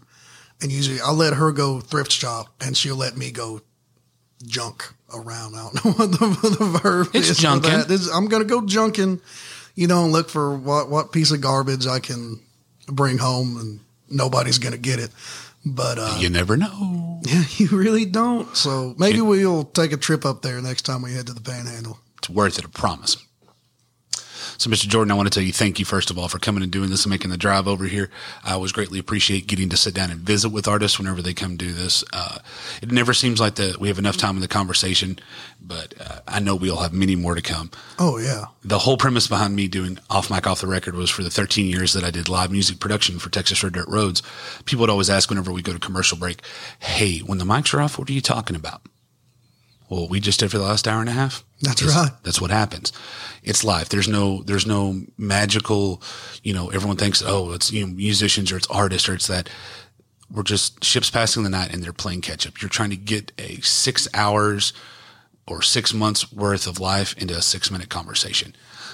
And that's a very important time because that's very precious time because most artists don't get to share a stage because they're going in opposite directions. Yes. And so that was the off mic. Off the record portion came from my favorite way to consume music. Over the 13 years, I was blessed with being a fly on the wall in several rooms that I probably shouldn't have been in. Mm-hmm. I got to hear the infancy of songs. I get to hear songwriters performing a song, the bare bones stripped down version of the way that they intended the song to be wrote. Not in a negative manner that the produced version isn't the same, but the original intent. And I think there's something to be said for that. And I've always asked the guest to close me out with a song that is that off the record tune for them. It's the back of the notebook, bottom of the guitar case, song that's maybe hung around and hasn't found a landing home yet, but someday will. Yeah, cool. Can I play one that hasn't, but I think it's about to? Like I just recently decided. Has it been released? It hasn't. No. It counts. And it may very well be like another year before it is. Absolutely. Dealer's choice. That's why I leave it open-ended like that. Cool. I love it.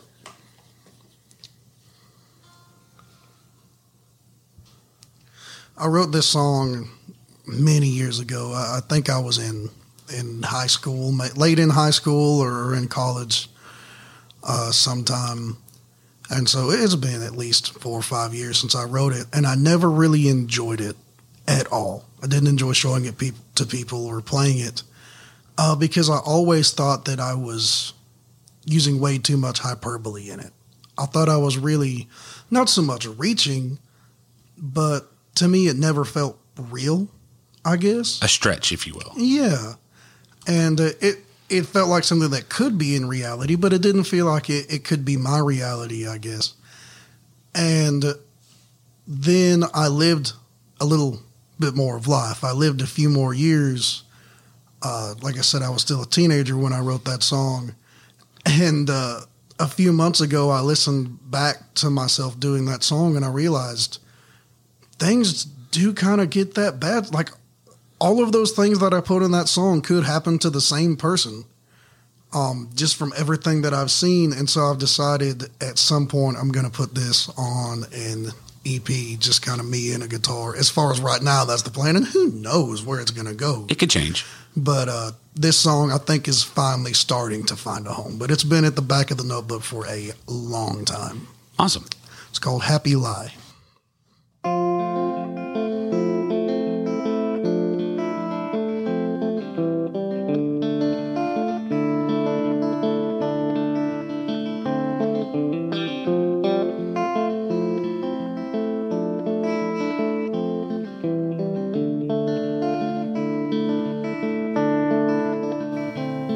They tell me that success is built upon mistakes. Guess I could stand to make a couple more. 'Cause my patience is bent, like steel about to break. Collapse the roof and smolder on the floor. And we'll both sit in silence at the wreckage that I've made. We'll get back up to fix it one more time. It takes a single tear to put out all the flames, and we're still left here wondering why. I guess that's just a drawback of living in a happy life.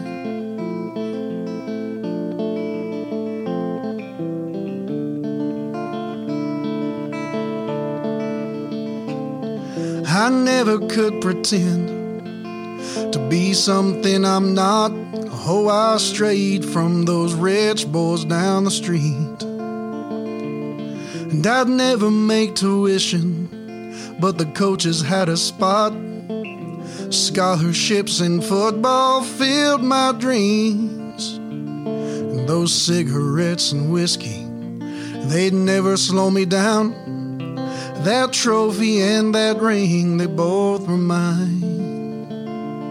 Till I woke up in the ER wearing handcuffs and a gown. 'Cause my heart was broken that GTR could fly. I guess that's just a drawback of living in a happy life.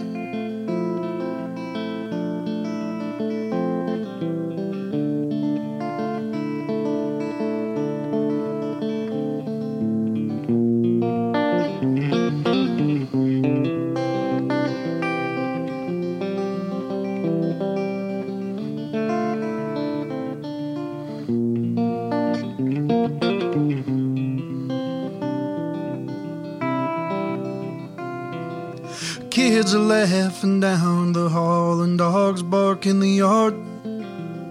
I just have to listen for a while. And I'll never understand why I took these things so hard. These days all I do is smile.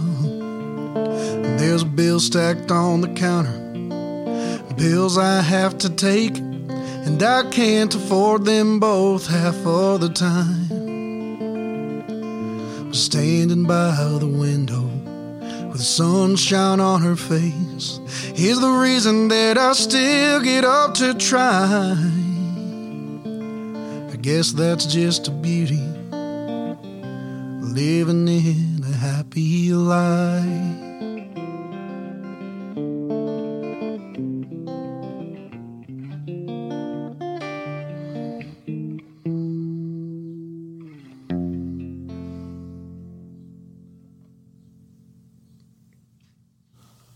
Yeah, man. I went there. Thank you. Good. I was trying to get you there, man. I went there. That's imagery was extremely, extremely vivid there. So thank you very much. Thank you. It is, not to interject, it has felt so nice to sit here. So many times whenever I play live, especially with the band and even acoustic, like I feel like I just have to hide behind the rock and roll sometimes. Don't get me wrong. The 3 songs that I played today, I absolutely love. They're a joy to play live.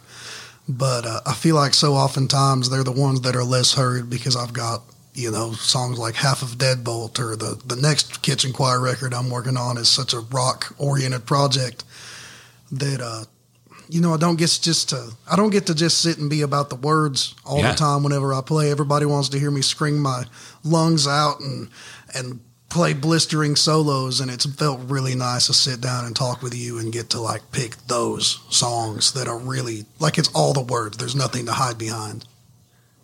100%. Thank you, and you're welcome.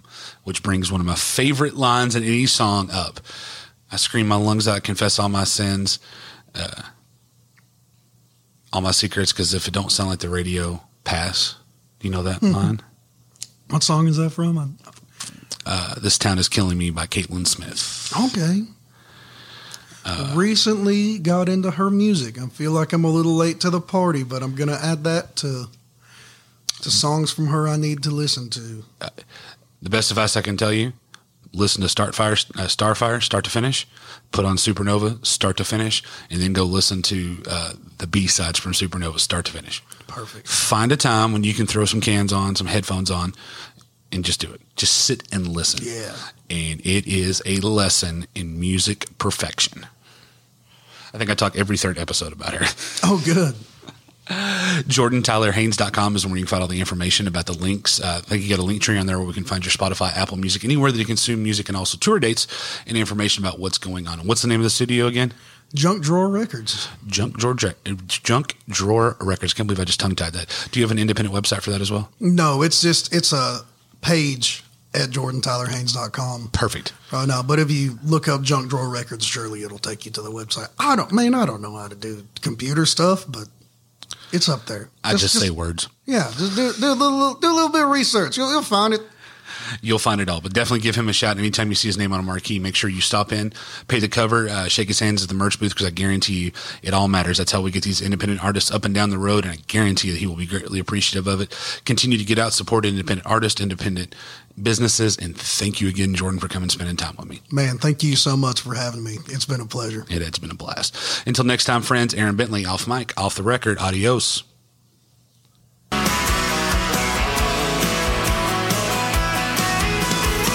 Off Mic, Off the Record is a Blacktop Poetry production.